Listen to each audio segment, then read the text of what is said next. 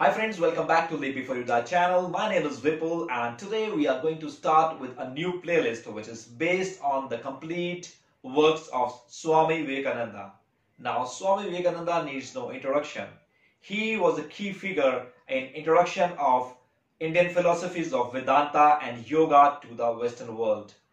And he is credited in raising interfaith awareness and bringing Hinduism to the status of major world religion in the late 19th century. And perhaps he is best known for his speech that began with Sisters and Brothers of America, wherein he introduced Hinduism in Parliament of World's Religion in Chicago in 1893. And what a better way to start this playlist with that roaring speech. So without much ado, let's dive into the speech directly.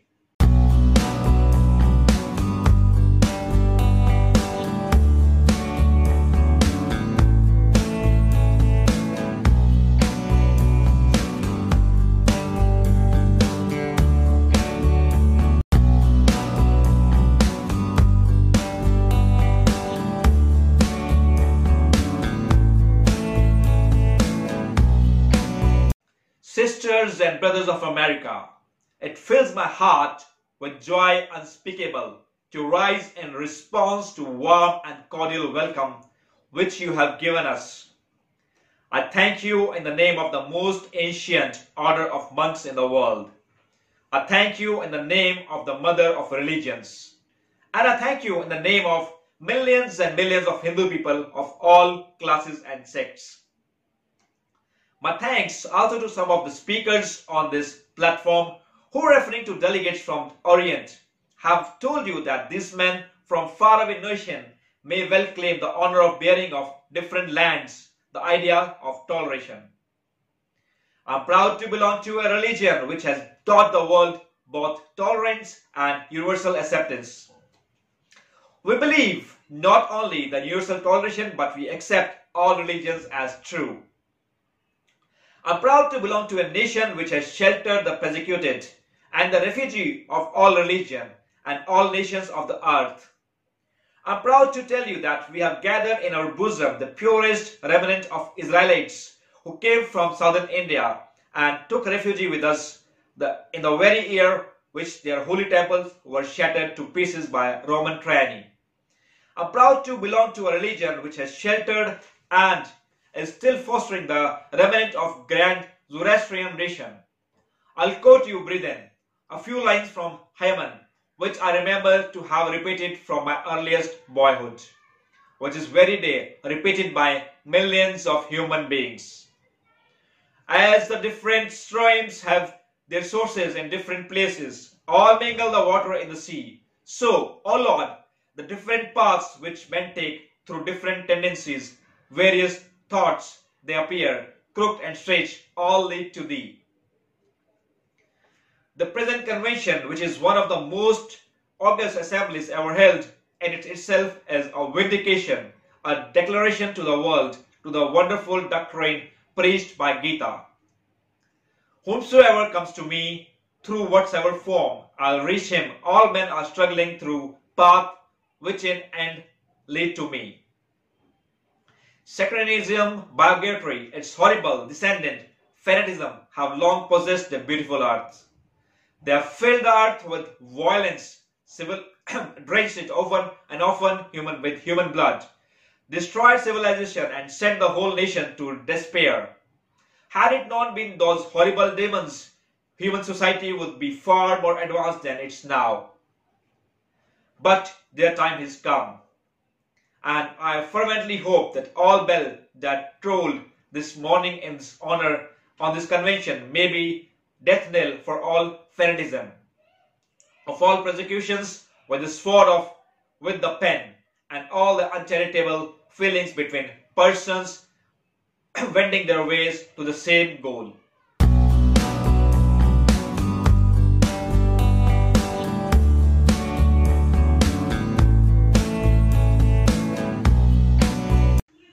I will tell you a little story. You have heard the eloquent speaker who has just finished. Let us cease from abusing each other. And he was very sorry that there should be always so much variance.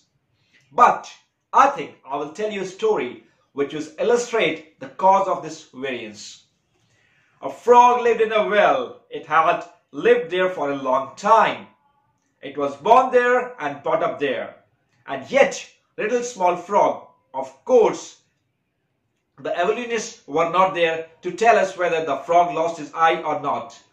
But for our story's sake, we must take it for granted that it has its eyes.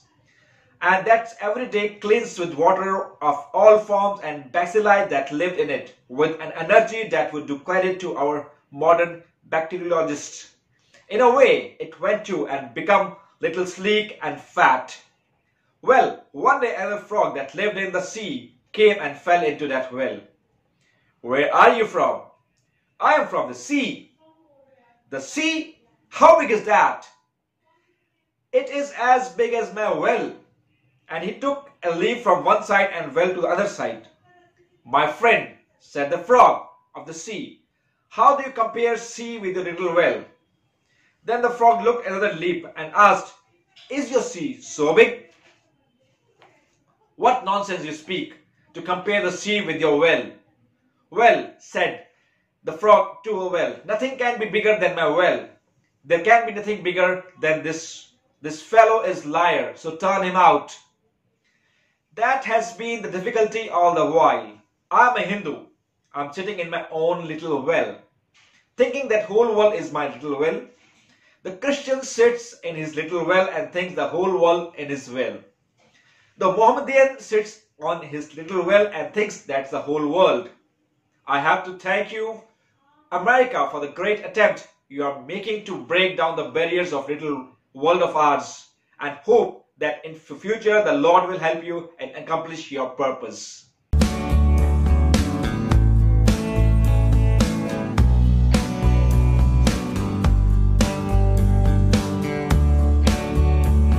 Three religions now stand in the world which have come down to us from time prehistoric: Hinduism, Zoroastrianism, and Judaism. They all have received tremendous shock, and all of them prove by their survival, their internal strength.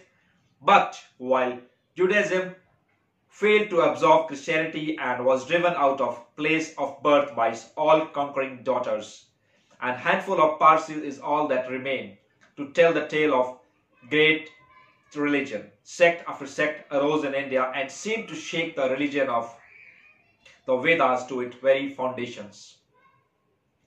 But like the waters of seashore in a tremendous earthquake, it receded only for a while, only to return in an all-absorbing flood and 1,000 times more vigorous. And when the tumult of the rush was over, these sects were all sucked and absorbed and assimilated into immense body of Mother Faith. From the high spiritual flight of Vedanta philosophy, of which the latest discoveries of science seem like echoes in the low ideas of idolatry with its multifarious mythology, the agnosticism of Buddhists and atheism of Jains all have a place in the Hindu religion. When then the question arises, where is the common center to all these widely diverging radii? Convergence. What is common basis upon which all these seemingly hopeless contradictions rest? And all this question I shall attempt to answer. The Hindus have received their religion through revelation of Vedas. They hold that Vedas are without beginning and end. It may sound ludicrous to the audience how a book can be without beginning or an end. But by Vedas no book are meant. They meant the accumulated treasury of spiritual laws, discovered by different persons in different times.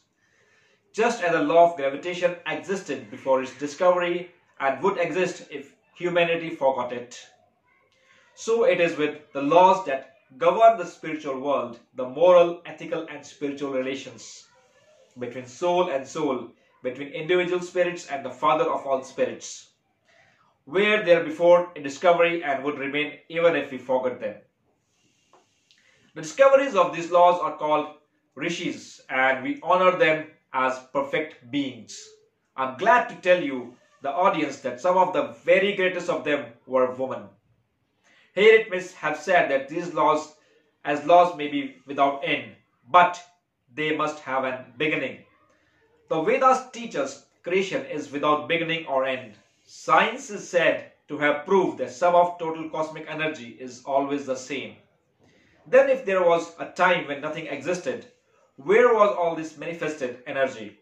Some say it was in potential form of God.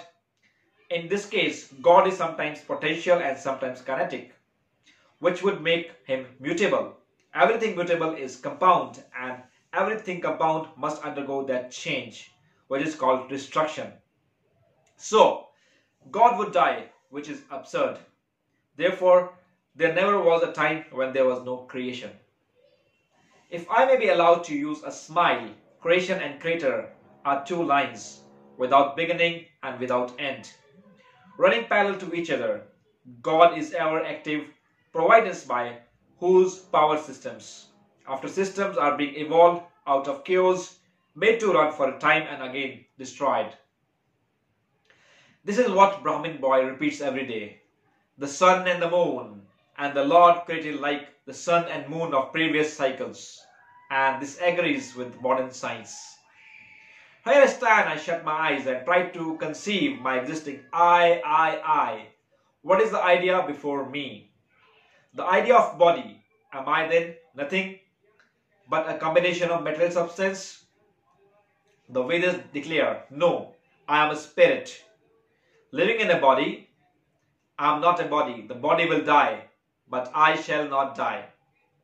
Here am I in this body, it will fail, but I shall go on living.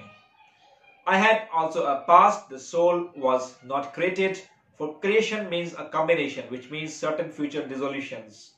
If then the soul was created, it must die. Some are born happy, enjoy perfect health, with beautiful body, mental vigor, and wants supplies. Others are born miserable, some are without hands or feet, others are idiot and only drag on wretched existence. Why, if they are created, why does just a merciful God create one happy and another unhappy? Why is he so partial? Nor would it mend matters in least to hold that those are miserable in this life would be happy in the future one. Why should a man be miserable, even if here in this reign of just a merciful God? In the second place, the idea of created God does not explain the anomaly and simply express the cruel flat in all-powering being. There must have been cause then before his birth to make man miserable or unhappy, and those were past actions. Are not all the tendency in the mind and body accounted for by inherited aptitude? There are two parallel lines of existence, one of the mind, the other of matter. If matter and transformation answer are all that we have, there is no necessity for supposing the existence of soul. But it cannot be proved that though it has been evolved out of matter, and if philosophically monism is inevitable, spiritual monism is certainly logical and no less desirable than a materialistic monism. But neither of these is necessary here. We cannot deny that bodies acquire certain tendencies from hereditary, but those tendencies only mean the physical configuration, through which a peculiar mind alone can act in a peculiar way. There are other tendencies peculiar to soul caused by its past action, and a soul caused a certain tendency would by the laws of affinity takes birth in a body, which is fittest instrument for the display of that tendency. This is in accord with the science, for science wants to explain everything by habit, and habit is got through repetitions. So repetitions are necessary to explain the natural habit of newborn soul. And since they were not obtained in this present life, they must have come down from past lives. There's another suggestion. Talking all this for granted, how is it I do not remember anything of my past life? This can be easily explained. I am now speaking English. It's not my mother tongue. In fact, no word of my mother tongue are now present in my consciousness. But let me try to bring up and then the Russian. That shows that consciousness only is surface of the mental ocean. And with this depth are stored up in our experiences, try and struggle. They would come up and you would be conscious even if in your past life. This is direct and demonstrative evidence. Verification is perfect proof of a theory. And hence the challenge thrown to the world by rishis. We have discovered the secret by which very depth of ocean of memory can be stirred up.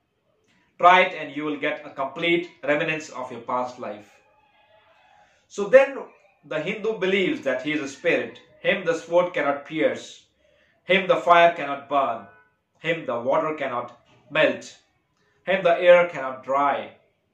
The Hindu believes that every soul is a circle whose circumference is nowhere, but those whose center is located in the body, and that means change of this center from body to body.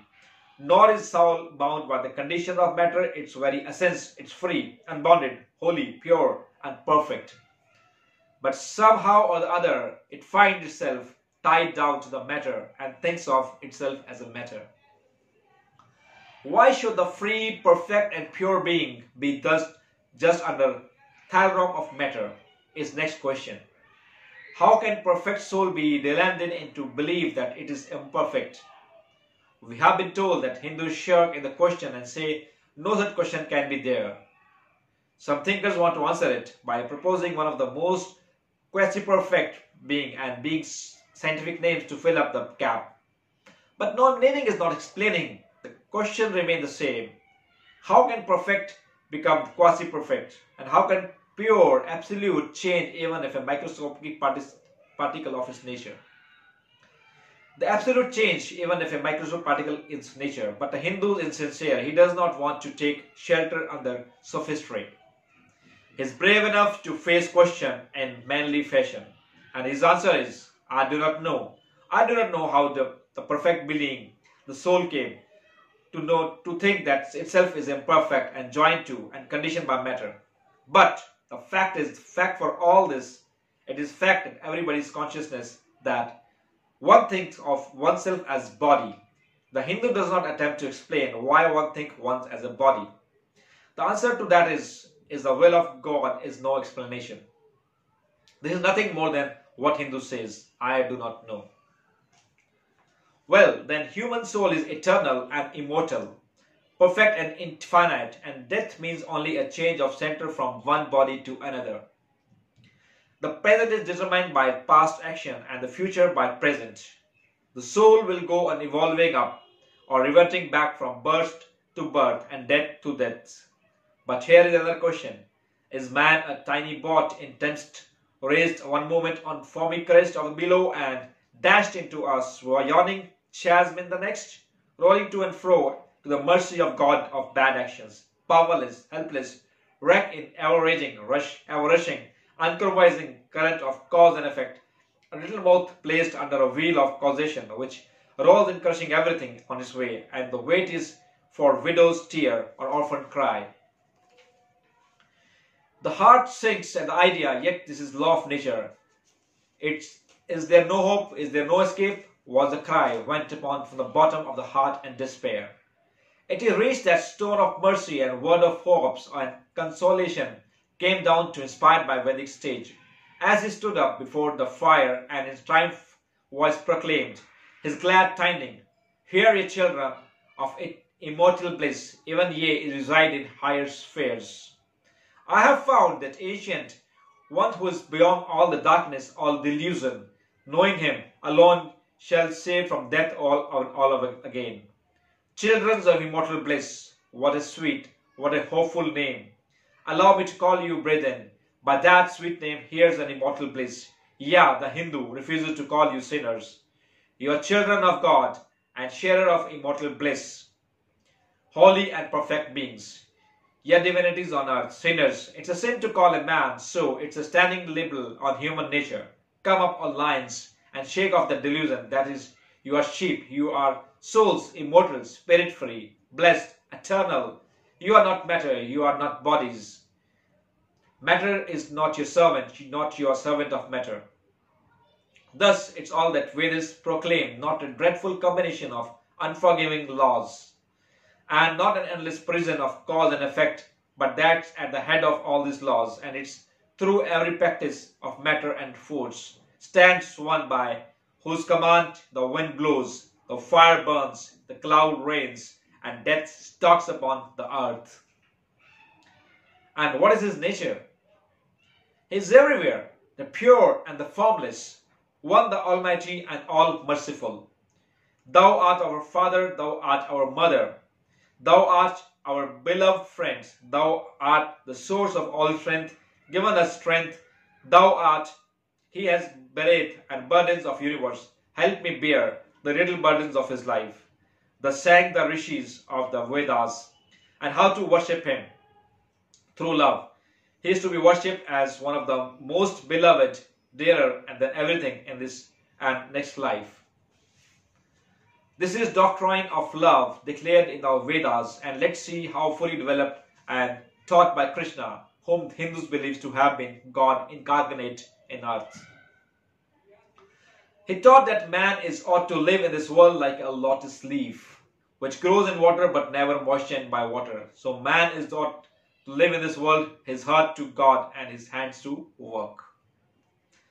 It is good to love God for hope of reward in this or next world, but it's better to love God for love's sake. And the prayer goes, Lord, I do not want wealth, nor children, nor learning. It will be thy will I shall go from birth to birth. Grant me this, and I may love without hope and reward. Love unselfishly for love's sakes. One of the disciples of Krishna, the then Emperor of India, was driven from the kingdom by the enemies and had to take shelter with the queen in the forest in the Himalayas. And there one day the queen asked him how it was that the most virtuous of men should suffer so much misery. Yudhishthira answered, Behold, my queen, the Himalayas, now grand and beautiful they are. I love them. They do not give me anything, but my nature is to love the grand and beautiful. Therefore I love them. Similarly, I love the Lord. He is the source of all beauty and all sublimity. He is only object to be loved. My nature is to love him, and therefore I love. I do not pray for anything. I do not ask for anything. Let him place me wherever he likes. I must love him for love's sake. I cannot trade in love. The Vedas teach that soul is divine and only held with the bondage of matter. Perfection will be reached when the bond will burst, and when the world they use it for therefore mukti, freedom, freedom from bonds of imperfection and freedom from death and misery. And this bondage can only fall through the mercy of God, and this mercy comes on the pure. So purity is the condition of his mercy. How does that mercy act? He reveals himself to the pure heart, and pure and the stainless see God. Yeah, even in this life, Diya, and then only all the crookedness of the heart is made straight. Then all doubt ceases. He is no more freak of a terrible law of causation. This is very center and very vital conception of Hinduism.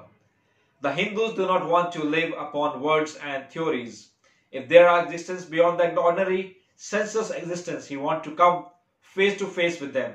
If there is a soul in them which is not matter, if there is all merciful universe soul, he will go to him direct. He must see him, and alone can destroy the doubts. So the best proof of Hindu sage given about soul, about the God, I have seen the soul, I have seen the God, and that is the only condition of all perfections. The Hindu religions does not consist in struggle and attempt in belief a certain doctrine or dogma, but in realizing, not in believing, but in being and becoming. Thus the whole object of the system is constant struggle to become perfect, to become divine, to reach God and see God, and this reaching God, seeing God, becoming perfect, even in the Father of heavens imperfect, constitutes the religion of the Hindus. And what becomes of man when he attains perfection? He lives a life of bliss infinite. He enjoys infinite and perfect bliss, having obtained the only thing in which man sought to have pleasure, namely God. Enjoy the bliss with God. So for all the Hindus are agreed, there is a common religion of all the sects of India, but then perfection is absolute. And the absolute cannot be two or three. It cannot be any qualities. It cannot be any individuals. And So when a soul becomes perfect and absolute, it must become one with Brahman. And it would only realize Lord as a perfection, the reality of its own nature and existence. Existence absolute, knowledge absolute, and bliss absolute. We have often really read this, the losing of individuality and becoming a stock or a stone. He just as scars that never felt a wound. I will tell you that nothing of that count in this. If this is happiness to enjoy consciousness of small body, it is must be greater than happiness to enjoy consciousness of two bodies. The measure of happiness increasing with the consciousness of an increasing number of bodies. The aim, the ultimate of happiness being reached when it would become universal consciousness. Therefore, to gain infinite universe individuality, this miserable life, prison individuality must go. Then alone can death cease. When I am one with life, then alone can misery cease. When I am one with happiness itself, alone can error cease. When I am one with knowledge itself, there is a necessary scientific conclusion. Science has proved to me physically individuality is a delusion. And really my body is little continuously changing body in an unbroken ocean of matter and Advaita, unity, in the necessary conclusion with my other counterpart, soul. Science is nothing but finding of unity. As soon as science would reach perfect unity, it would stop from further progress because it would reach the goal. Thus chemistry could not progress further than it would have discovered one element out of which all of other could be made. Physics would stop when it would be able to fulfill its services in discovering one energy which all the others are built manifestations. And science of religion become perfect when it would discover him who is one life in universe of death, him who is constant basis on ever-changing world, one who has only one soul, of what all souls but delusive manifestations. Thus it is through multiplicity and duality that ultimate unity is reached. Religions can go no farther. This is the goal of all the science. All science is bound to come to this conclusion in the long run. Manifestations are not creation is the world of science today.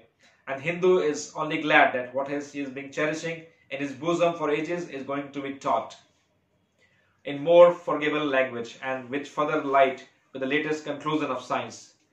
Descendants we now from aspirations of philosophy in the religion of the ignorant.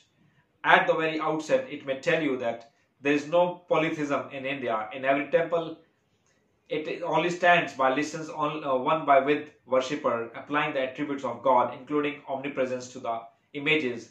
It is not polytheism, nor would the nature henotheism explain the situation.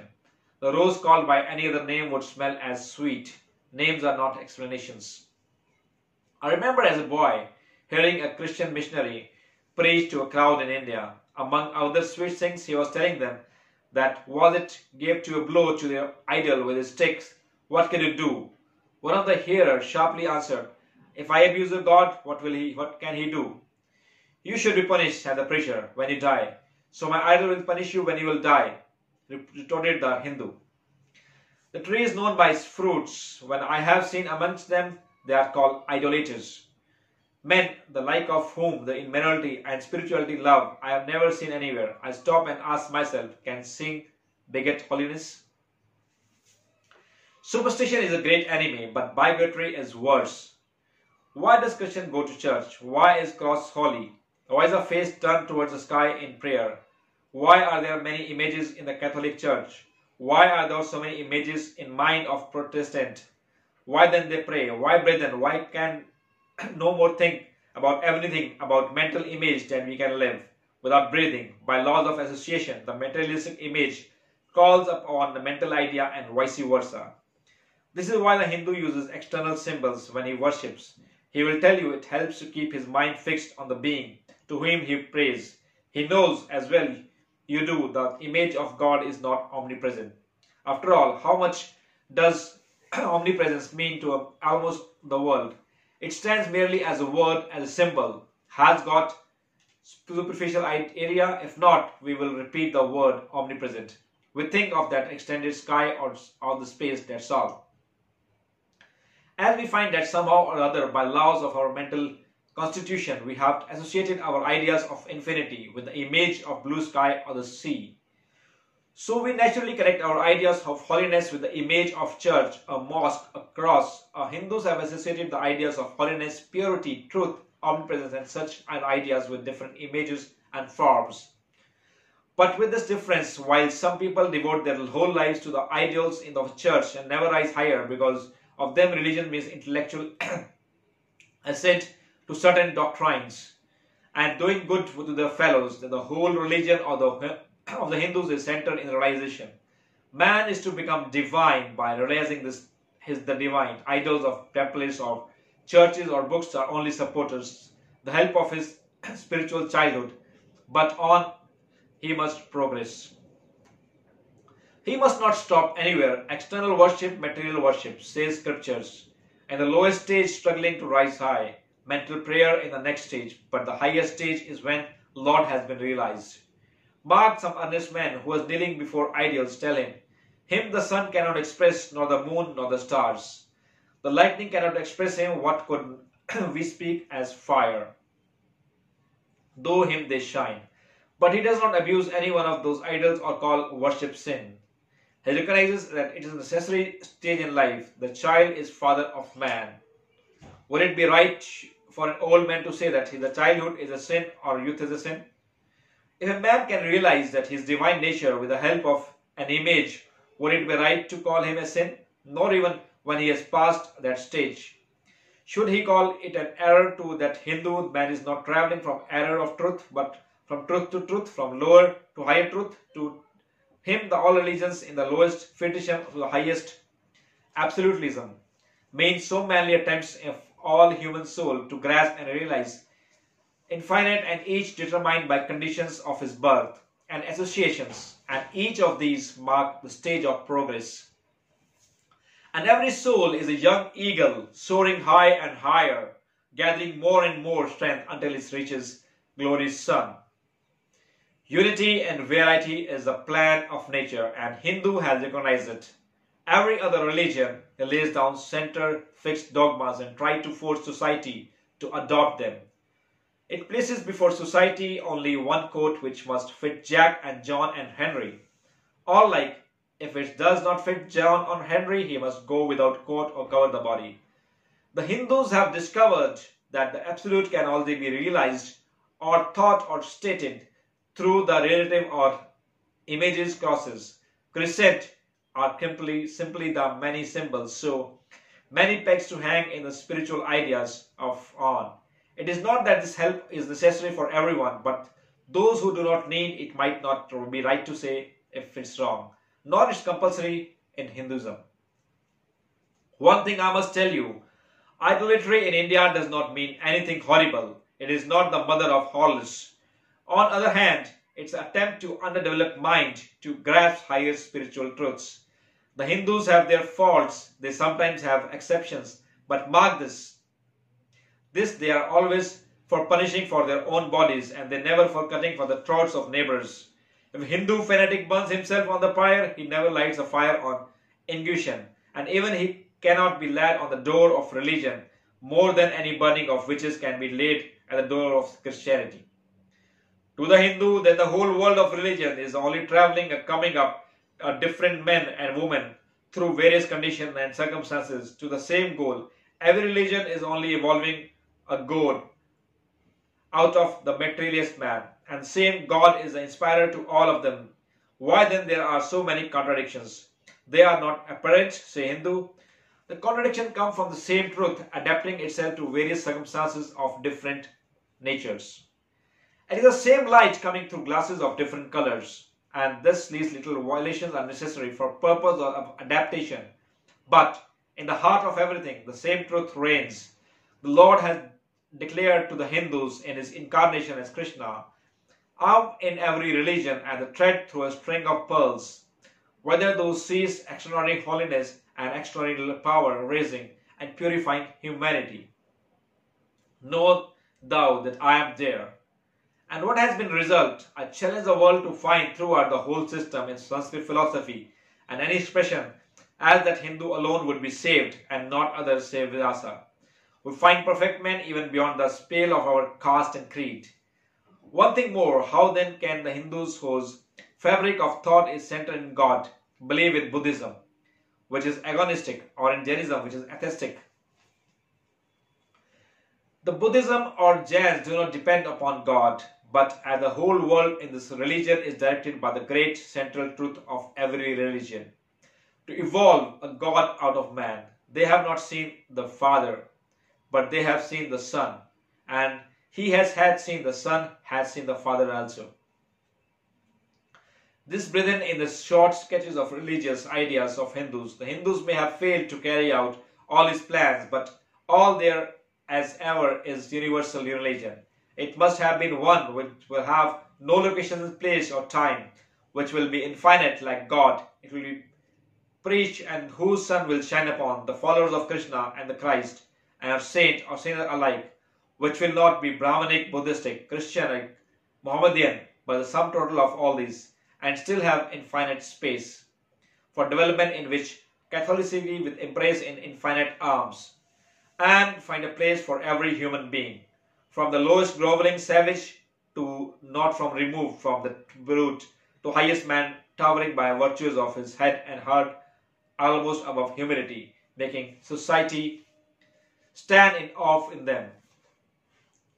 And doubt his human nature, it will be religion, it will be have no places, no persecution or intolerance in polity, which will recognize divinity, every man and every woman, whose whole scope, whole force will be created and aiding humanity to realize its own true divine nature.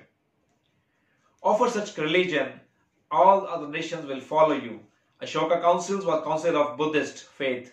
Akbar's Doom War of Purpose was only parlor meeting. It was reserved for America to proclaim at all quarters of the globe that Lord is in every religion. May he, who is a Brahman of Hindus, the Asura Mazda of the Zoroastrian, the Buddha of the Buddhists, and Jehovah of Jews, Father in the heavens of Christians, give strength to you to carry out your noble ideas. The star rose in the east is traveled steadily towards the west, sometimes dim, sometimes uncurved and fluent, till it's made circuit of the world, and now it's again rising on the very horizon of the east of the borders of the Sanpo, 1,000-fold more effulgent than it ever was before.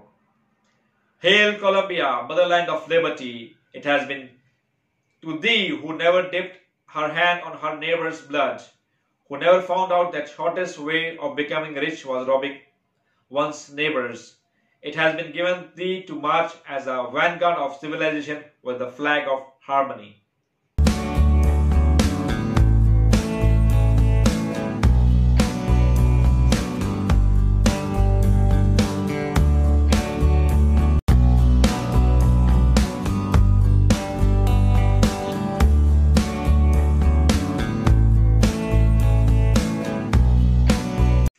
Christians must always be ready for good criticism, and I hardly think that you will mind it if I make a little criticism. Your Christians who are so fond of sending out missionaries to save the soul of the heathen, why do you not try to save their bodies from starvation? In India, during the terrible famines, thousands died from hunger, yet you Christians did nothing. You erect churches all through India, but crying evil in the East is not religion. They have religion enough, but it's bread that is suffering. Millions of burning India cry out with parched throats. They ask us for bread, but we give them stones. It is an insult to a starving people to offer them religion. It's an insult to a starving man to teach him metaphysics. In India, a priest that preached for money would lose caste and be spat upon by people. I came here to seek aid for my impoverished people, and I fully realize how difficult it is to God to get help from heathens from Christian in a Christian land.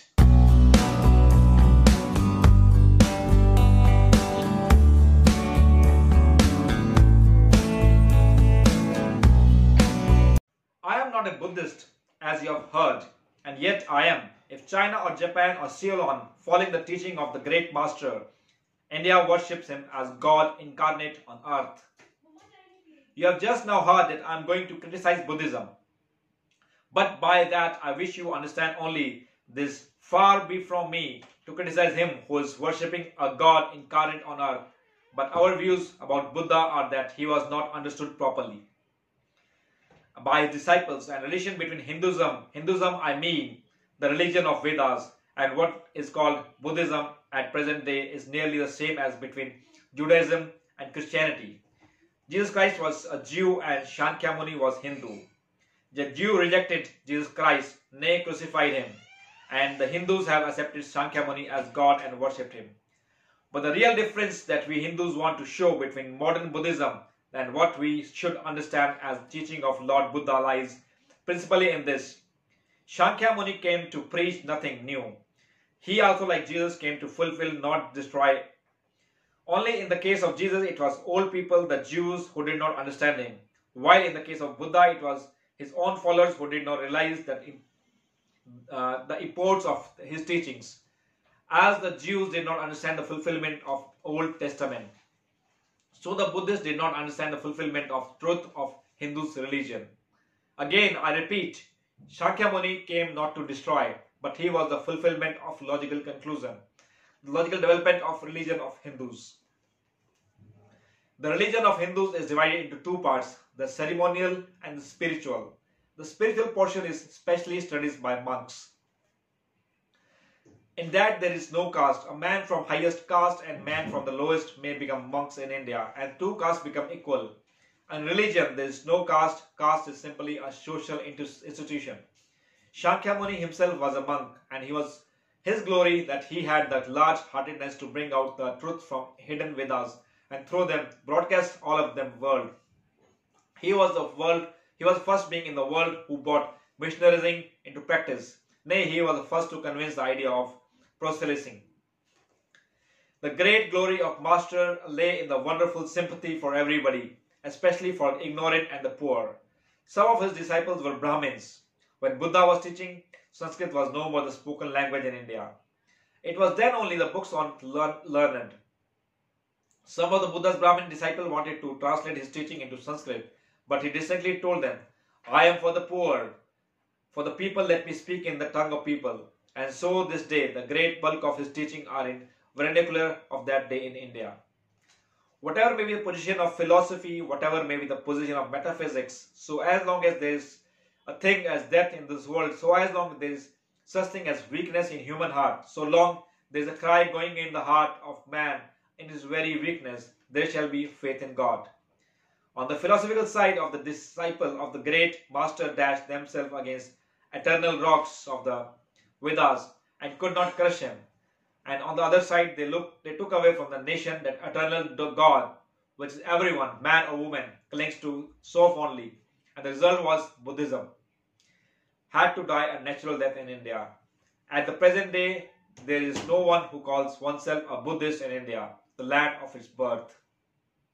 But at the same time, Brahmanism lost something: the reforming zeal, the wonderful sympathy and charity for everybody. That wonderful heaven with Buddhism has taught to the masses and has rendered Indian society to Greek historians who wrote about India of their time was led to say that no Hindu was known to tell untruth and no Hindu woman was known to be unchaste. Hinduism cannot live without Buddhism, nor Buddhism can without Hinduism. Then realize what the separation has shown to us, that Buddhas cannot stand without the brain and philosophy of Brahmins, nor Brahmins without the heart of Buddhists. This separation between Buddhism and Brahmins is the cause of downfall of India. That is why India is populated by 300 millions of beggars, and that is why India has been slave of conquerors in the last 1,000 years. Let us join the wonderful intellect of the Brahmins with the heart of noble soul of wonderful humanizing power of the great master.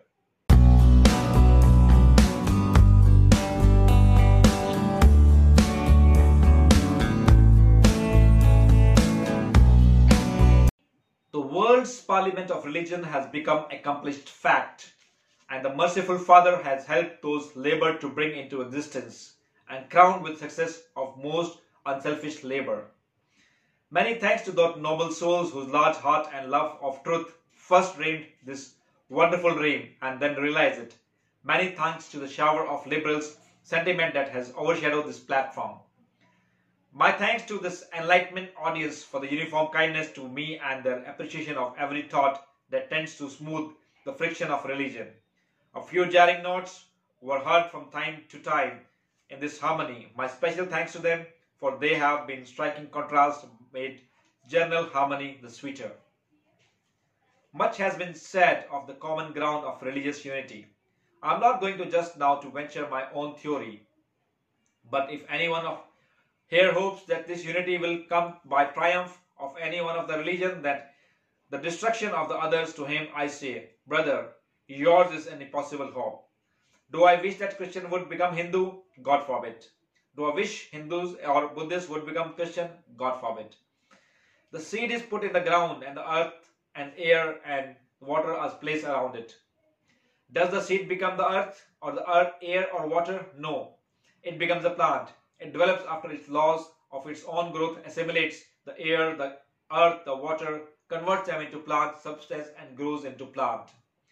Similar, in the case of religion, the Christian is not to become Hindu, or a Buddhist not a Hindu, or a Buddhist not to become a Christian, but each must assimilate the spirit of the others and yet preserve this individuality and growing according to his own law of growth.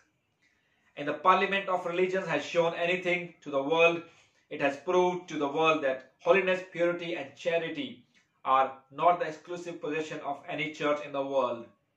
And very system has produced men and women of the most exalted character in the face of evidence. If anybody dreams of the exclusive survival of his own religion and destruction of the others, I pity him from the bottom of my heart and point out to him upon the banner of every religion will soon be written, in spite of resistance, help and not fight, assimilation and not destruction, harmony and peace and not dissension.